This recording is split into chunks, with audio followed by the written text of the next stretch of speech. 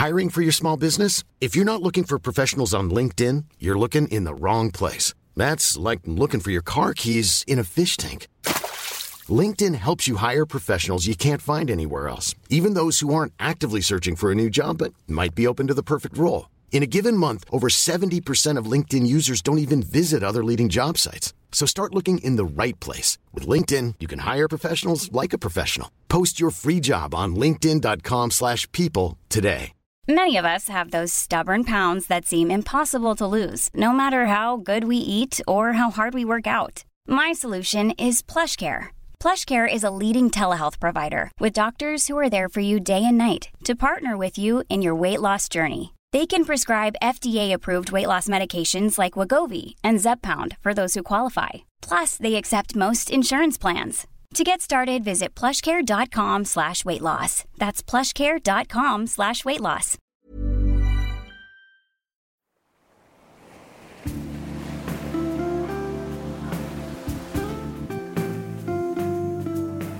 From Postcard from the Past and Wardour Studios, this is Podcast from the Past, the Postcard Podcast. This is the programme where my guests revisit picture postcards that they've held on to. And together we try to understand what it was about these tiny cardboard oblongs that made them want to keep them from disappearing into oblivion. Each time I welcome to the studio two guests, and it's their postcards that acts as a primrose path between our everyday lives and memories, mysteries and stories. I'm Tom Jackson, and today my guests are blogger and novelist Joe Middleton and comedy writer David Quantick. David and Joe, I'm thrilled that you're here. Very thrilled to be here. Thank you for having us. Joe Middleton is a blogger. David once presented the Blagger's Guide. Joe could present the Blogger's Guide. She is that successful. Her blog, Slummy Single Mummy, has been a part of the digital landscape since 2009. It's part of the genre of blog known as the mummy blog. She writes with a disarming candour about all kinds of stuff, from teenage pregnancy to air fresheners in cars. And all this blogging has led to a book deal. And Joe's first novel is due, or maybe out already, depending on when you're listening to this. It's called Playgroups and Prosecco, Misadventures of a Single Mum. Is that right? Yes, that's right. So, Joe, you come to the studio today bearing a TA1 postmark TA1, from yes. Taunton. That's Taunton in Somerset. So that's where I live at the moment. And although I wasn't born in Somerset, I mainly grew up in and around Bridgewater and Taunton. So that's where I think of as home. Very good. And Joe, do you still send postcards? Yes, I do occasionally. And I do have a stock of postcards at home. So I'm known to send in notes to school over the years on the back of postcards rather than on pieces of paper, which I think is nice. And do the teachers ever pay attention to the picture on the flip side of the message? Or? I don't even know if they pay attention to the message, but I just think it's a bit nicer than a piece of blank paper. As long as it's something appropriate, I suppose it's a very good idea. Yeah. Well, David Quantick, as I'm sure you know, has not only written everything, he's even written the book about having written everything. But to put more detail into who he is, he started out writing about music for the NME, and he's written music books, including the excellent Revolution, book about Beatles' White Album. He wrote for The Day Today, The Thick of It, picked up an Emmy for his work on Veep. You might also have read his very popular Grumpy Old Men books, his novel, The Mule, and you'll almost certainly have heard him on the radio at various times, possibly in The Blagger's Guide we were talking about. And if none of this rings a bell, and I'd be very surprised if it didn't, David was the voice of Coach Trip. And David comes to us today with... Now, we were talking about this, and you said it was an East German postmark on a stamp that's still sticky. Yeah, so it's probably going to be Leipzig or Dresde or something like that. So I used to collect stamps when I was a kid, and used to get these packets of stamps in sweet shops and similar, and they'd be sort of arranged in kinds of animals or spacecraft, and most of them were from East Germany. They were very odd because they were collectors only, which meant that while they were sticky on the back, they often had postmarks, so they looked like used stamps. So it was a bit of a logical paradox. But I'm kind of into fakes and forgeries, which will become apparent later, hopefully. And they were very beautiful stamps. They were worth nothing to anyone. who was over 10 years old, but they were lovely. But it was this slightly odd thing of putting a postmark on them. And the postmarks were beautiful. They were so immaculate and legible. And they were always on the same corner, Yeah, weren't they? always on the same corner. You could just about read the name, but you couldn't really read a date. And do you think these stamps were ones that were designed specifically for collectors, or had other iterations of those stamps gone through the post in Germany somewhere? It's hard to tell because they were from around the world, but they were suspiciously lacking in American, British and French, for example, stamps. It was the kind of countries that do weird things like a Beatles issue, Yes. which is a lot commoner now, but in 1968 doing, I don't know, Jerry and the Pacemakers stamps was quite odd, but that was what Or a card Gabon from used Ras to Al do. Khaimah. Exactly, yeah. Well, David, when did you last send a postcard? I don't send them. I put them in letters to my agent sometimes. I think that's sending, isn't it? Yeah, I don't put a stamp on them, but I steal them, from bars. You get these weird fake postcards that say, "Come and see Les Miserables," and there's not much room to write anything. And there's a fake address on it, like, "To the Crazy Guy, House of Music." So I do a bit of that, but I don't send... The thing is, the internet's destroyed it because, sending a picture of something to somebody to say, "This is where I am," that takes 2 weeks to get there, and you don't want to send it anyway because your hand hurts writing, when you can just text them a photograph of your legs on a sunbed. Well, obviously, I'm going to have to argue with you, but I'll do that later. I think postcards still have some life in them, but you're right. The digital onslaught is making life pretty tough for the old postcard. Before we see and hear about the cards that David and Joe brought with them, I'll give you a quick one of mine. This is a postcard from the Past Star card, an old card from which I've selected part of the message. And this one is, it has a decal edge, that sort of waffly edge that you get. It's a picture card. It's a card from 1966, a long time ago now. It's a picture of a multi-view of the Royal Pavilion in Brighton. A very attractive blue sky, the kind you very rarely see in Brighton. And this was sent to someone in Birmingham from some people who are called Mummy and Daddy. And it's written to someone called Maxine. Maxine, I won't give the surname. I just found this intriguing. I don't really understand it. You might be able to throw some light on it. Sunny today, thank goodness. The speaker this afternoon was Mrs. Olive Stevens. She is a television personality in the panel of Ask Me Another. Quite good. Hope you're being good. No, I've never heard of Ask Me Another. Exactly. I wonder if it was a kind of a brains trust where they were asking them to give advice, or whether it was just more of a straightforward quiz. I have literally no idea. Maybe it was on the radio, but it says television. Anyway, she turned up as a speaker at some event that this woman was attending. Quite Lost. good, though. I mean, that's high praise, isn't it? Yeah, For quite a good. postcard. You Yeah. don't need better than that. No. Quite good is all you need. Well, another quick one. This is a lot later. This is in Ireland, County Galway, and it's sent to Preston in Lancashire. And date on this one, a bit hard to see, 1970, I think. Thank you for your gift of £1. You hardly need more than that. Do you? Thank you for your gift of £1. I used it to buy batteries for my cassette recorder. Oh, that's very 80s. There's quite a lot of things that put that in the past. Yeah. Which it does remind me, I need to buy some batteries for my cassette recorder. I should remind all of those of you listening to this podcast that images of these cards that we're discussing today are on the blog, postcardfromthepast.co.uk, so you can see that we're not making any of it up. David and Joe, you've been kind enough to come to the studio today, bearing postcards of your own, physical or in your mind. Joe, tell us what the first card you've got for us is. Okay, so my first card is a little photo montage on the front, and it says, "Greetings from Mevagissey." And it was sent to my mum and me and my sister, Annabelle, from my grandma and granddad. So that's my dad's parents. And they used to go on holiday to Mevagissey every single year and go to the same place. So I would imagine that this is sent in the 90s, because it's just to my mum. So it would be after my parents separated.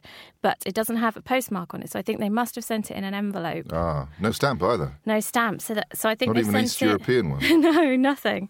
Either they just, took pot luck and put it in the post box and it found us. But I suspect they sent it in an envelope with perhaps a postcard. Or a pound note. Or a pound note. maybe. And then I used it to buy batteries for my cassette recorder. So my grandma and granddad used to go on holiday to Mevagissey, and my granddad was always in charge of writing the postcards. And That's quite unusual, actually. yeah, he was quite... he took the lead in quite a lot of things like that. Like he is famous for making a really good Victoria sponge. Right. Like he always made the sponge, like any kind of cakes required. And he also made a very good sherry trifle, which you could smell a mile off and you would be like just drunk after a bowlful. Wonderful. So postcards were one of his things. But he had this way of writing postcards which made them sound very businesslike, as though he was writing a kind of memo. So my favourite line from the back of this one is, "The Royal Yacht Britannia sailed across the bay on Sunday so as to provide an unexpected spectacle." Which is just, it's lovely, isn't it? We've been very fortunate with lovely weather, so most enjoyable. Very nice. That is quite a formal way of writing it. Yes, and he has quite a dry sense of humour as well. So not in this one, but sometimes, he would say things like, "A highlight of the afternoon was the moistness of the sandwiches." And then they're just very lovely. They've both passed away now, so it's nice to have these kind of memories. Did you notice the characteristic way he was writing when you were younger, or is that something you've noticed in retrospect? I think we've always noticed it because my mum and dad always noticed it at the time, so they kind of made us aware of it. So it's a kind of family tradition, really, and that's how he wrote. If I were inclined lovely. to do it, and I don't think I have the time, you could definitely put together a doctorate on the way people describe the weather through time. Oh, yes, because the weather doesn't definitely. change, really. It's kind of more or less the same. Yeah. But we describe it in so many different ways, or different ways now from the way we did in the past. Yeah. I do read. I go through a lot of cards, and some of the cards I see refer to. We've been very lucky. Well, your grandfather said we're very fortunate with the weather. Yes. The other one we get is the weather has been very kind to us. Yes. As if the weather has a kind of beneficence. It can smile on you. Choose whether or not to let you have a nice holiday or not. I don't know that we write so much about the weather now at all. I suppose you can see it in the picture on your Instagram normally, or your tweet, or your text message.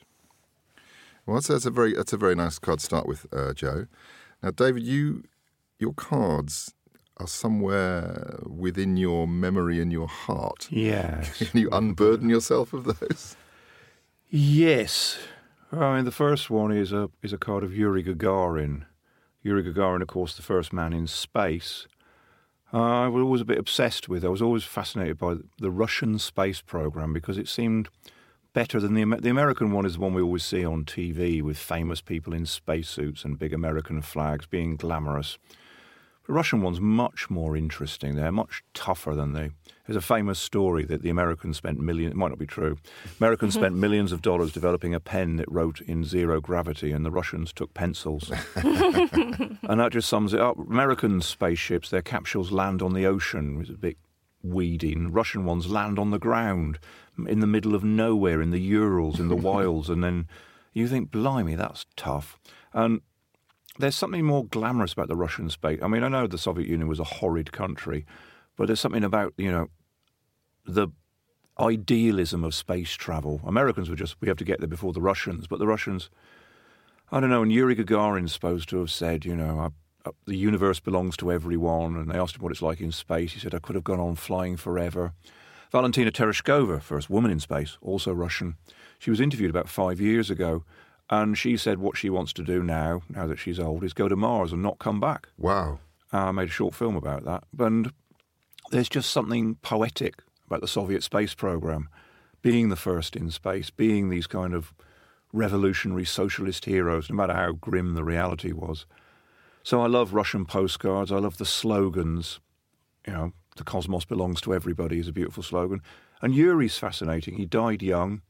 He was a young, good-looking peasant boy. He had all the qualifications. He was a top pilot. And he shares the same birthday as one of my sons, which is really nice for me. And so we're talking about this as a card that is notional, but you have a card like this? So you had a card? Many. So as a kid cards, you were collecting these? In sort of later life, it was quite hard when I was a kid to get hold of Russian stuff. Now you can't move for it. Yeah, and there was an exhibition at the Science Museum. I've seen Russian capsules and bought some postcards there. And they're amazing things. It's like going up in a ball, like a ball that you can just fit into. It's ridiculous. But they were leading the space race, the Russians, at that time, weren't they, really? Yeah, they nearly made it to Mars. It was so close, and they had the same kind of adversity that the Americans did. They had deaths. Stephen King wrote an essay once about how he was watching a horror film when he was a kid, and classic American teen stuff. And the manager came out and stopped the film and said that I have some terrible news. The Russians have put a satellite in space. It's called Sputnik. And he said that was the day the world changed for him, because it basically meant the Russians could bomb America. Right. So right. They had access to the skies. Yeah, and so you're quite right. For 10 years, the Russians were in the lead, and it was only the moon landings when the Russians kind of took their eye off the ball. Yeah, well, that's very interesting. So the second card you have with you is again also in your heart, and this does tie into much of your career, which is spent making people laugh. So tell me about your interest in comic postcards. Yeah, Donald McGill, one of the great, just an amazing comic artist. And I grew up in first Plymouth and Exmouth in Devon. So I grew up by the sea, and my holiday jobs were always in souvenir shops. Oh, really? Or holiday camps, yeah. So I don't know about you, but my experience of people from the rest of the country was that they were deranged idiots who would send just descended in the summertime. Yeah, and they would do things like buy fudge to post home. It's like, why are you posting fudge? And they would go up to the most hideous things like Devon Violet's perfume, which is a kind of insecticide, basically. And they would go, oh, this is lovely. You're like, no, it's disgusting. So, but yeah, I loved being by the sea. The thing I really loved was saucy postcards, because obviously when you're a young boy, it's like, oh my God, it's nudity and sex, and I don't understand this joke. And they were pretty bad. In the 60s and 70s, saucy postcards were worse than carry-on films. They were just, everyone looked like they were about to have a heart attack. They all had red faces and rosy cheeks, and they weren't well. But then I came across Donald McGill's stuff, which is much earlier, and which is much more subtle, not much more subtle, but genuinely very funny. I loved Donald McGill. I became a bit obsessed. And I once did a talk at a French university called The Vicar Sponging His Aspidistra. Have you got it? There's an image here. Yeah, we can refer to it. It shows, listeners may know this one, 2 women walking past a window, and inside it is a vicar. One of the women is saying, there's the vicar at the window, sponging his aspidistra. The other woman is saying, horrid old man, he ought to do it in the bathroom. Which is essentially a joke about a man washing his penis in public. And it's fantastic, because also it's a whole lost world. You don't see vicars now. Aspidistras were the go-to plant of the early 20th century, because they required no maintenance. They were huge. George Orwell wrote a book called Keep the Aspidistra Flying. There's the biggest aspidistra in the world was a music hall song. Imagine paying to see that. So it's a perfect encapsulation of a lost world. And also these women, I think when they're saying horrid old man, they're actually thinking, ooh, I wouldn't mind seeing a vicar sponge his aspidistra. I think you're reading more into that. I may be. I don't see that in their eyes, but... No. Well, one of them's looking away and one of them's looking quite hard. So I don't know, but everything circles in this world. Everyone's got rosy cheeks and round bits. It is a very round style he has, isn't it? This is probably my favourite postcard in the world, and I did do a talk to a room full of French academics called The Vicar at the Window Sponging His Aspidistra. It was worth it for the title. Oh, yeah. How did you get that gig? It's a long story. It was a conference about comedy and writing. I went with Jonathan Coe, who's the funniest writer in the world, and it was very interesting and lots of fun. But because this was simply your favourite thing and an interest, you thought, let's do the talk. And the French did have seaside postcards, and they were reasonably dirty, but they're a bit weirder. I love the anarchy of this kind of entertainment. It's just pushing it, seeing how far you can go. But at the same time, I'm sure if you'd asked Donald McGill, he would have said, "Oh, I'm not a filthy person at all. I'm very respectable." I have an interest in houseplants. Yeah. Well, she is wearing a fur, so that's very respectable, isn't it? Yeah. Oh, she's definitely meant to be upset, isn't she? She's Margaret Dumont from the Marx Brothers, or she's meant to be shocked by what's going on. I suppose maybe because they're a bit upper crust, a bit snooty. I like the idea that it's just his lack of manners that he should be sponging it in the bathroom. Yeah, he can sponge wherever he wants on visits behind closed doors. Yeah, just watch where you sponge. That's the motto of this postcard. Yeah, it's actually decorum. It's a motto for life, really, isn't it? That's all it is. To hold to it. One more quick card from me.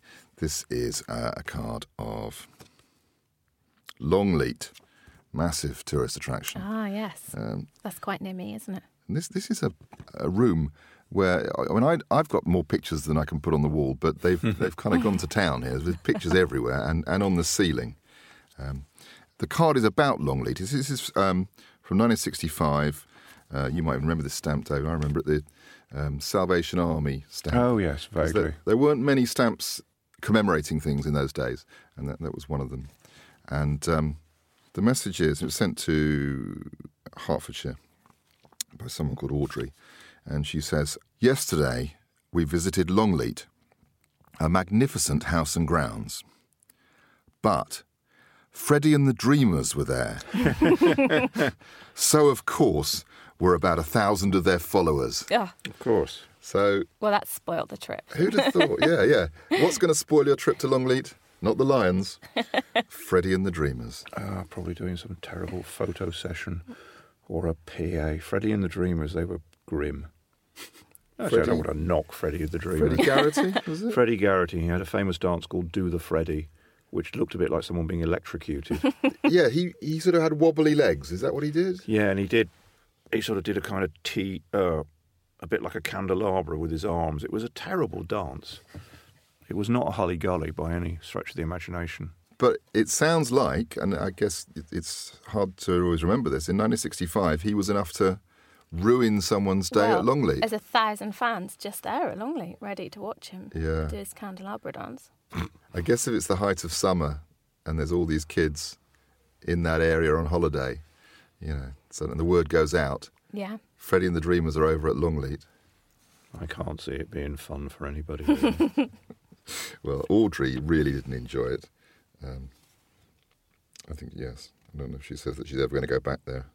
Well, Freddie and the Dreamers aren't going to be there the second time. The chances are, You're really unlucky if you go twice with Freddie and the Dreamers and then both times. unless he actually is the Marquis of Bath. That's certainly a possibility.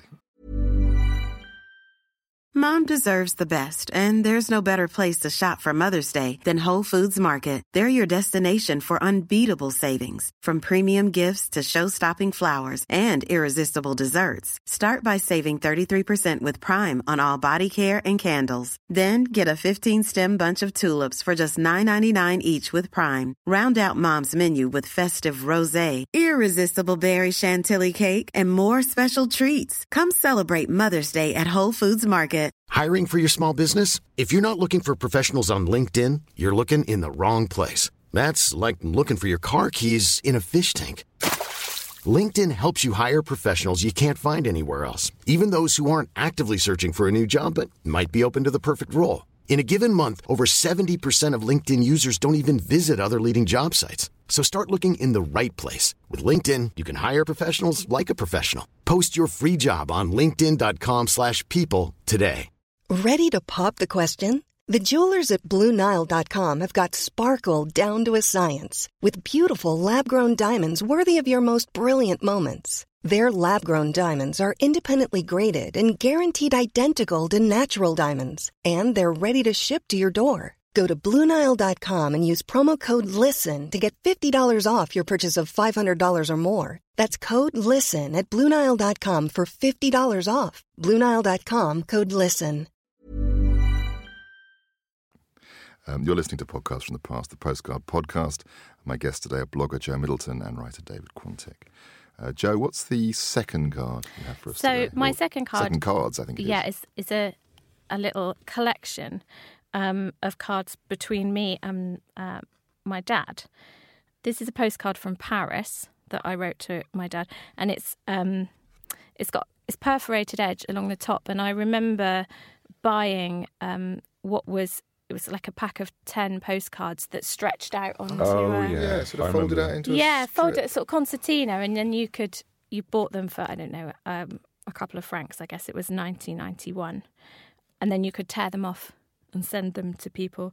So I sent this one to my dad, and it's just the most bizarre stream of consciousness. The handwriting is terrible, but I have made an excuse for that.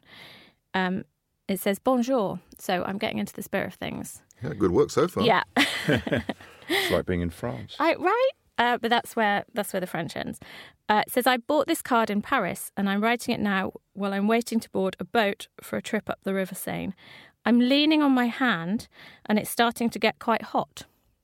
I don't know whether that's my hand specifically or the weather generally. Wow. And then I said, someone's just said, look at that dog. And now they're whistling and going to look at it, the silly mongrel. À bientôt. Wow, that was a real snapshot of a moment. It's like Yeah. Proust. How old were you? I'd like to say I was only 7 or 8, but I would think I was 13. So, but I seem to remember around that age I was reading quite a lot of Adrian Mole. And I know Adrian Mole had a mongrel dog and also wrote in quite a dry... And the funny little details. Yeah, so I was probably trying to be Adrian Mole. A real-life version. Yeah. But what I like about this postcard is it was the first time I ever went abroad, which was nice. And I was thinking I never went abroad with my family. So this was a French exchange trip from school. And also it was, I think, maybe not very long after my parents separated. So at the bottom, I've actually sent it to my dad, but care of my mum. And Right. at the bottom, I've written, I forgot your address. So I would imagine he's not been gone long. Right. And so I've sent him this postcard, but So I it was don't... a very particular moment in your life that you sent that. Yeah, that's quite like a snapshot of where we were as a family at the time. But I remember having a really good time. Although I have another postcard that I sent to my dad also on the same trip, and it says that the house I was staying in was very ornamental and I'm afraid I might break something. So there might have been a certain amount of stress around the house. But yeah, I think I had a nice time and that was exciting for me because we'd only ever really been sort of Cornwall or South Wales before. Those French exchanges were stressful. Yeah. You're going to somewhere, I mean, you're staying in a stranger's house and it's in France. I know. And I couldn't really speak any French. I mean, I've got bonjour and à bientôt down. But, and I remember you had like an A4 sheet of paper given to you at school with a headshot of the person on and then like a little bit of information about them, like, oh, they like tennis. But I mean, that doesn't fill you with confidence. And then you're just taken to France and collected by these families and then driven off into the middle of nowhere. Obviously, you've got no way of talking to anybody at home unless you ask to use the phone, which is... It's real immersion, isn't it? Yeah. And I remember it being really scary and my exchange partner was called Aurelie, and her dad was quite, not aggressive, but he was quite forceful. And I remember sitting down to have dinner one night and he was eating a rabbit's head. Oh my goodness. And I'm sure that actually happened. And I was obviously looked shocked and he sort of arranged the salt and pepper around it to try and shield me from it. But it was scary when you've never been abroad before and you're just there without anybody that you know. I wonder if there's a subsection of all this I should be doing, which is postcards from foreign exchanges, because they're nearly always really cries for help. Yeah, it was interesting because we were talking about it when I went to see my dad and my stepmom, and I brought these postcards out to show them, and they were remembering other exchange students that they'd had, and so my stepmom was a nurse, and so she was given a child who needed injecting every day, right, because she was a nurse, and she said she had no idea what she was injecting. This child just arrived with a sort of cool box full of medication, and she was told to just inject it every day just because she was a nurse. They'd paired her up. Yeah, it was quite stressful. You ever get sent on a French exchange, David? I did a German exchange, and yeah, it was a bit odd. I mean, I quite liked it, except the boy was a bit odd. I remember once we were having dinner at my house, and he was in England, and he had a fried egg, and he cut round the edge, ate the white, and then put his fork underneath the yolk and sucked the yolk out. And knowing him as I did, I think it might have been a deliberate act of provocation. Oh, really? And yeah, I just remember every so often he would, in a fit of pique, just recite his English lesson with something like, Mr. and Mrs. Thompson have gone out for the evening, but when they get home, oh, what a surprise, the house is upside down. And it just went on like this. It was an account of a severe burglary. I did a German exchange as well when I was 16, and I was 6 months pregnant at the time. And my German teacher was really good. On the one hand, he was very like, pregnancy is not an illness, we're not going to treat you any differently. But also I was really tired, and he didn't really make any allowances for that. And I was only 16 and I was in Germany. And my exchange partner I think she was disappointed that I wasn't able to go out with her every night and drink in parks with her friends or whatever she wanted me to do. And one afternoon, she abandoned me in Hamburg train station. Oh my God, what a place! Yeah, and somebody that I was there with, their partner, the exchange partner, was a bit concerned and took me back to their house, and they had to get in touch with her parents and have them come and collect me. But that was a bit scary. She didn't come back for her part of the trip. Oh no! I should think the shame. Yeah, so we got out of that, so that was nice because I had my daughter by then, and she was about 6 weeks old, so I don't think she would have enjoyed that either. No, you were in a different place. We were at different stages in our life, I think it would be fair to say, yeah. I remember going to Germany on a school trip like that and staying with the family, and the young people around were, they went ballroom dancing all the time. They were my age, they were 15. Yeah. And they would go out ballroom dancing. That's just sick. Now maybe it would be very fashionable with the world of Strictly, but at the time it felt to me like, why? Yeah. Why are you doing this? It does not compute. I was imagining I was living an exciting teenage life. I wasn't particularly, but I certainly wasn't going ballroom dancing. My stepsister told a story about her French exchange and said that she, connected to postcards, she really upset her exchange partner because her exchange partner wanted her to go and watch her do her ballet lesson, and she wanted to stay back at the house and write her postcards. And she'd already watched one ballet lesson the day before. And she's like, I really don't want to watch another ballet lesson. Can I just stay home? And the exchange partner was really upset about it. It's a strange thing. It's not really like anything else you ever do in life. No, and I don't think you would ever get it now, would you? Because you would never have that same being totally disconnected from your family. No, you'd at least have your phone, wouldn't you? Yeah, but it was... So I don't think you would ever be able to recreate that same experience. No, and probably for the best. Really. Yeah.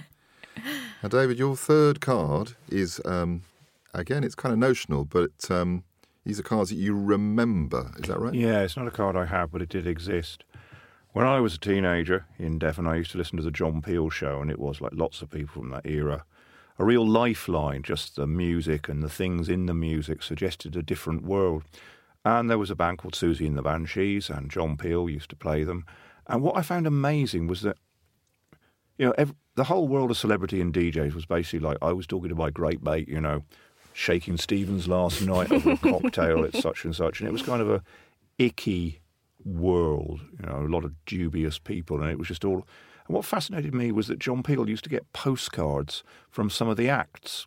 And one of them was Susie Sue. And Susie Sue was a terrifying figure at this point. She invented goth.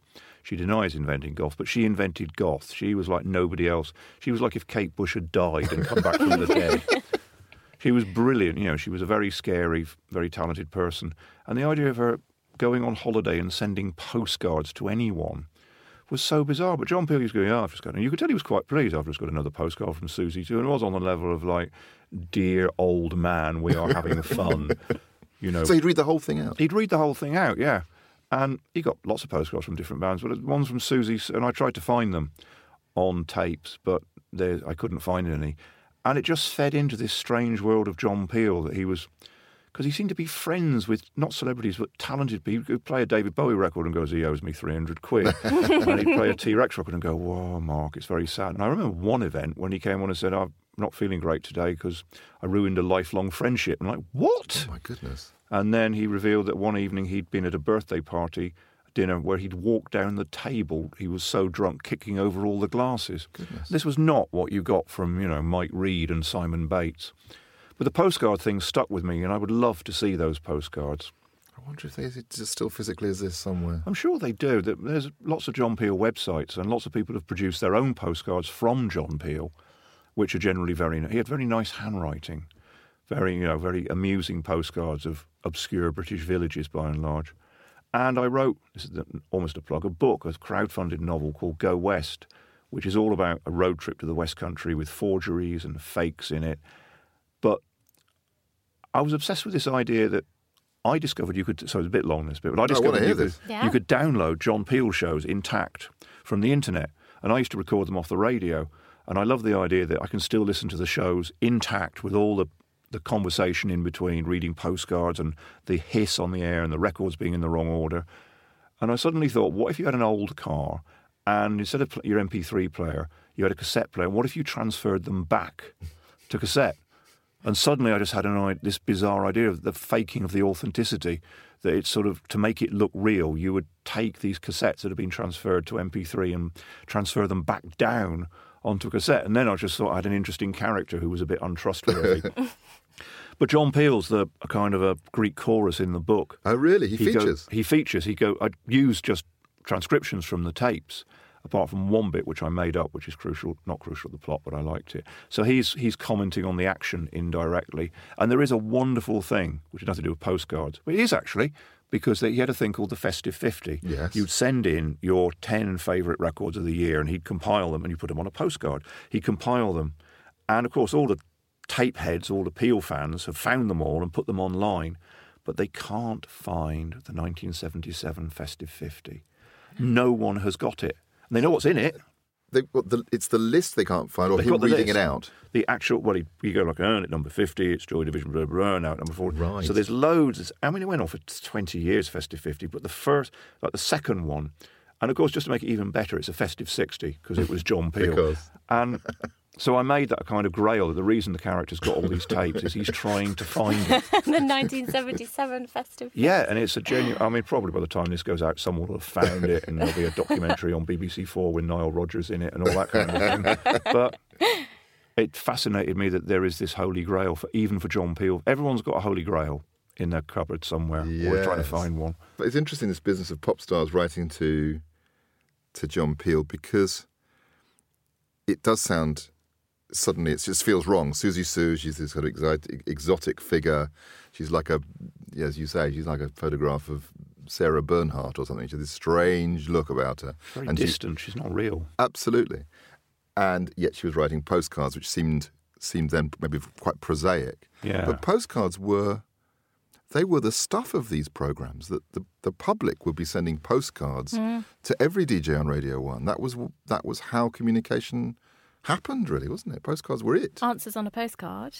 Totally. The emails of the day, and a lot easier reading out your BBC blah blah than going like Stuart.McConey at bbc.co.uk every 2 seconds. Yes. It's a total postcard culture. And one of my favourite things, if ever I'm on Six Music, is I go in their foyer and they have thousands of postcards of the DJs. Oh. And I just take them because they're obviously there to be taken. So I've got 9 million pictures of Paul Gammaccini in a drawer.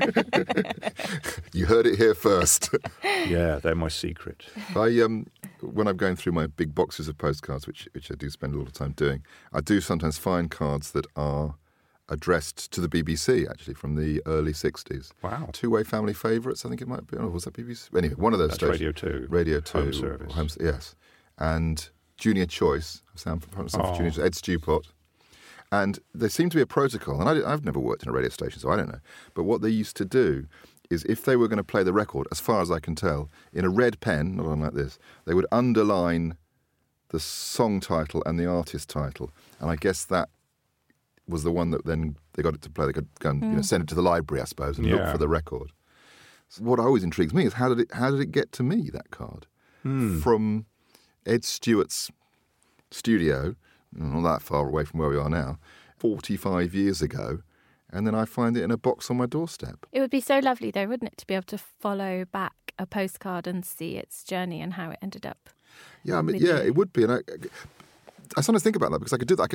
I could try and trace the person who sent the postcard requesting Teddy Bear's Picnic or whatever it was. Yeah. But it still wouldn't answer the question of what happened. How did it get between then and now. Yeah. Of course, it's the opening sequence of Billy Liar. It's a voiceover going, and it's Billy's mum had sent in a request, and there's a whole plot that Billy's ashamed of her because she shows her emotional vulnerability in this postcard. Me and the old man, and she's like, she doesn't talk like this in real life. It's very interesting. People do say, "Well, why didn't you find out who sent them?" And maybe I should. I just think when you've got so many cards, you go a bit mad. And I wonder if it would kind of shatter the illusion, whether the magic is in not knowing. Well, a bit about them. Yeah, I think for me, one of the things I find interesting is the fact that if you look at so many of something, you almost like you can extract an essence from them that belongs to everyone. So it's not just that one person wrote something odd, it's that we all used to write something odd. Like the weather and... Yeah, and just preoccupations that we all had. So it becomes a sort of exercise in anthropology or something rather than the biography. individual. Yeah. My wife has one from the early 20th century, and she got it because it's a postcard of a hotel where her grandmother spent her honeymoon, which by complete coincidence is the town we live in. Oh. We haven't lived there for that long, so it's nice. But the actual postcard, which has nothing to do with us, is lovely because it's just a very urgent kind of, can you do this and please cancel the milk? And in the days when you could get 3 deliveries a day of postcards, it's obviously like, oh, hell, I forgot to count. I'll just knock off a postcard, and it's really specific. We want this milk, we don't want that. Somebody getting it, oh, thanks, a postcard, and just... Yeah, because you could send things like, in the morning, send a postcard saying, I'll see you at 5 o'clock. Yeah. And things, it was... much more immediate, wasn't it? Yeah, I think at the absolute height, maybe this is a bit of a myth, but I think you could invite someone to tea, they could reply, and you could cancel it. You could get 3 different... Oh, wow. All in one day? Yeah. If you really Let's go with that. I think that sounds good. Yeah, it's great. Yeah, and I think postcards were quite functional at first. I think this idea of becoming holiday missives and sort of little tokens of affection almost came a bit later, actually. I think they were quite functional to begin with. Well, that's... very interesting. So thank you so much, the pair of you. Thank you. It never ceases to surprise me. I'm never surprised. No, I'm always surprised by the stories that these cards... I'm always surprised by how unsurprised I am. Precisely. That is exactly what I meant to say. Yeah, I'm thrilled that you could come along, really, and to meet you and to hear your postcard stories. Another quick reminder for everyone at home, images of the cards... Perhaps not the ones inside David's head, but the others will all brain be... scans. Yes, we'll scan his brain. They'll all be on the website, www.postcardfromthepast.co.uk, including the one more from me here. This is in the past postcard style. It's actually a rather dreamy picture, this. We've moved away from Wiltshire. We're now in Spain, clearly. It's a poolside image with some nice tables. And it appears to be after the bomb has gone off. There's no one there. And... it's sent to Aberdeenshire. I can't actually read the name of the person who wrote it. But the message, the bit that appealed to me, it said, the bullfight was very well done, but it was a bit gory. You should have come instead of buying a caravan. I love that.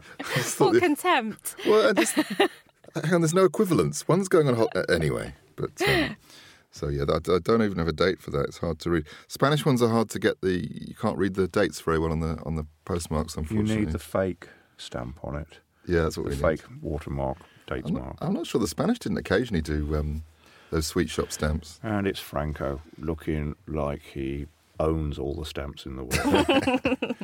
Yes, and of course the holiday boom sort of took off really after he died. That's when Spain really opened up. Oh, he missed it. Yeah, how regrettable for him. Before we let David and Joe back into the world, I've got one more card for you both to have a look at. I suppose I should hand it to you, really, David, because you're the man with the background in music. Oh, my goodness, it's a record. This disc is This disc is offered to you through the BP touring service. Listen to it as a souvenir of your holidays in Belgium. Thank you, I will. And it shows a woman with flowers next to another woman with flowers, and there's a load of stuff about BP. And there's a woman. Goodness. There you go. We're not sponsored by BP, but I think the card was. So it's a big square postcard, like a 7-inch.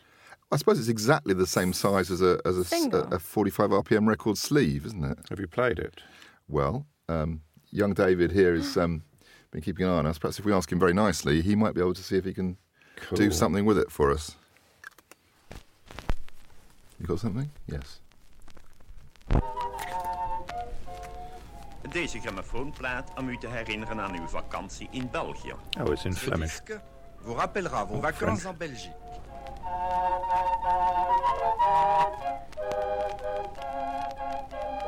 Do you feel like you're being taken back to Belgium?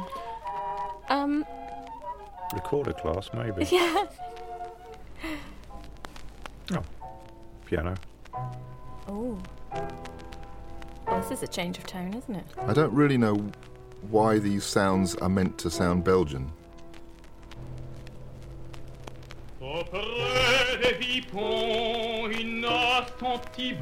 Jacques Brel Belgian? Yes, I think he was. This isn't him, though. No. We'll have two from him later.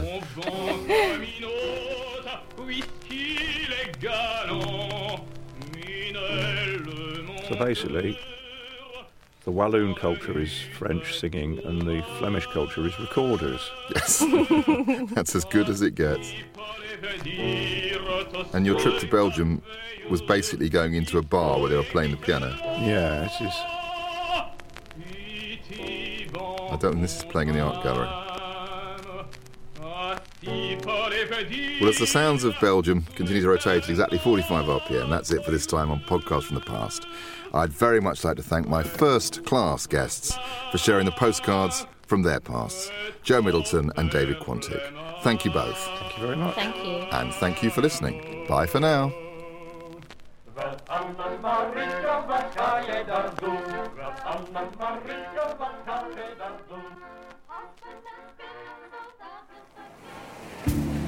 You can see more postcards with their messages posted every day on Twitter. Do follow me @PastPostcard. And you can buy the book, Postcard from the Past, by me, Tom Jackson, at Amazon and all good booksellers. And if you're looking for podcast production, check out wardorstudios.co.uk.